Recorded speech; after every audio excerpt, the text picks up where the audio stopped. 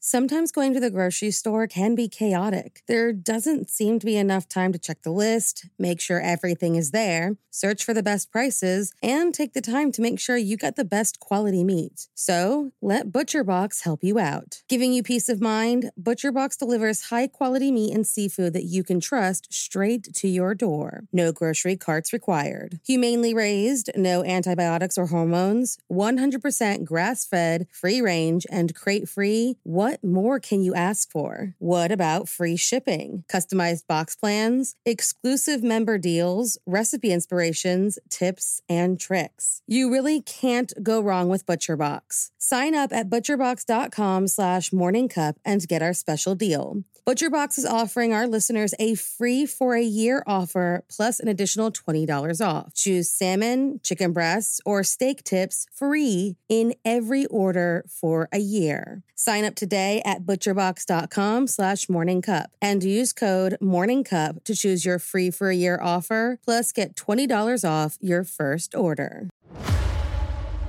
In the 1970s and 80s, a monster hunted the Connecticut River Valley. 7 bodies found, 1 survivor, and no suspects. I'm Jane Borowski, host of Invisible Tears. I was 7 months pregnant and stabbed 27 times, and I survived. My story didn't end that frightful night. This attack on me physically and mentally lingered for years. I'm Amanda Bedard, and I'm Jane's life coach and co-host of Invisible Tears.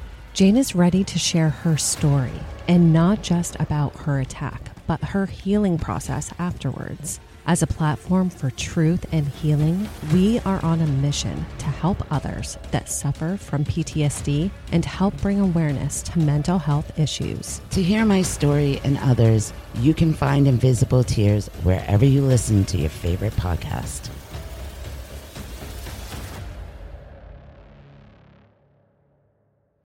There were 2 more murders 15 miles away. When police arrived, they found the telephones and electricity lines described by one investigator as reminiscent of a weird religion. Morning. Cup of murder.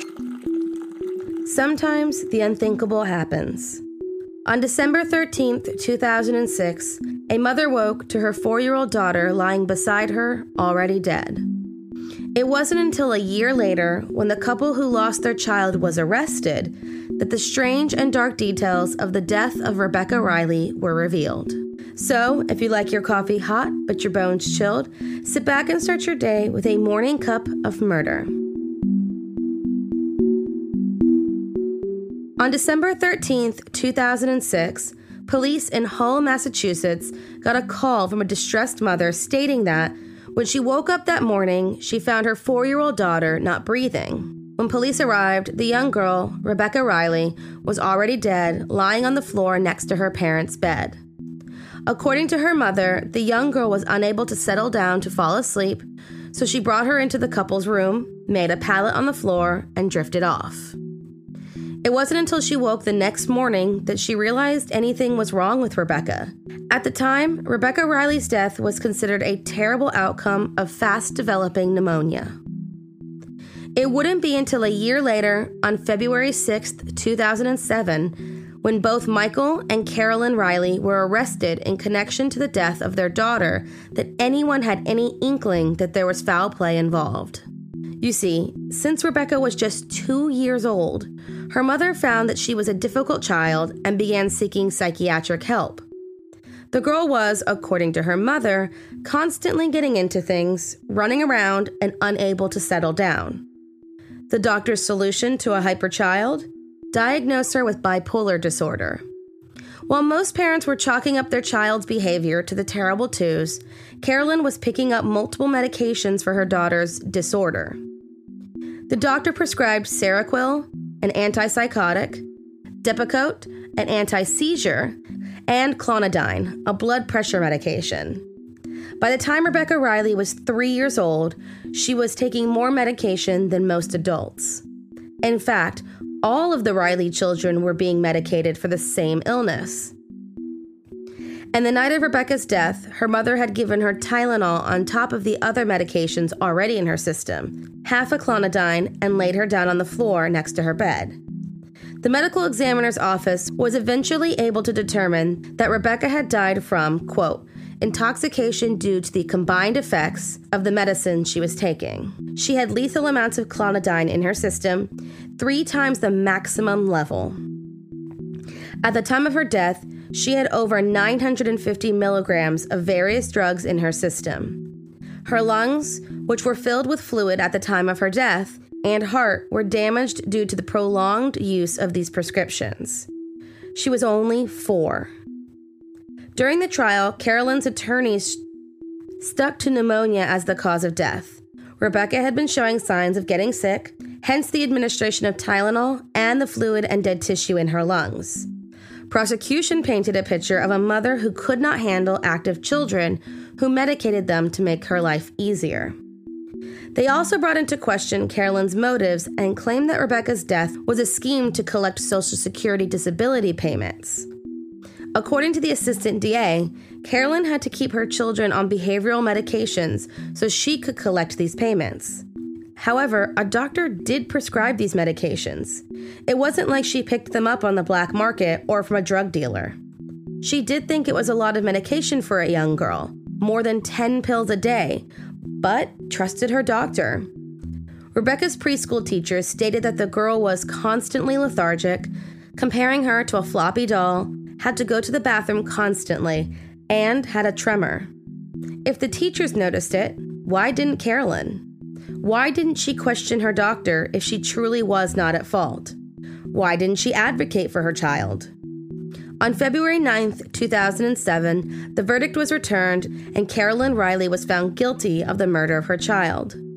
She was given life in prison without the possibility of parole. According to interviews, Carolyn knows more about bipolar than she ever did when Rebecca was alive, and now believes that the girl was just hyper for her age. So, what about her dad? Michael Riley was also charged with first-degree murder in connection to his daughter's death. Prior to Rebecca's death, Carolyn had a restraining order against her husband that she allowed to lapse.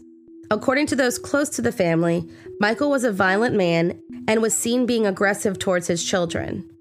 He was charged with the attempted rape of a 14-year-old girl, battery, and distributing pornography to a child in 2005, a year before Rebecca's death, but was freed on bail paid by Carolyn. He too was found guilty for murdering Rebecca Riley and was sentenced to life in prison without the possibility of parole. Many are unsure about the role he played in Rebecca's murder, if he was a participant or simply watched as his wife pumped her with pills. Regardless, a 4-year-old girl died as the result of the extremely early diagnosis and a desire for money. Thank you for joining me in my morning cup of murder. Please join me again tomorrow to hear what terrible thing happened on December 14th. Don't forget to rate and subscribe and let me know how you like it. If you want to help support the podcast, there's always Patreon or just sharing it with your true crime obsessed friends. And remember, stay safe.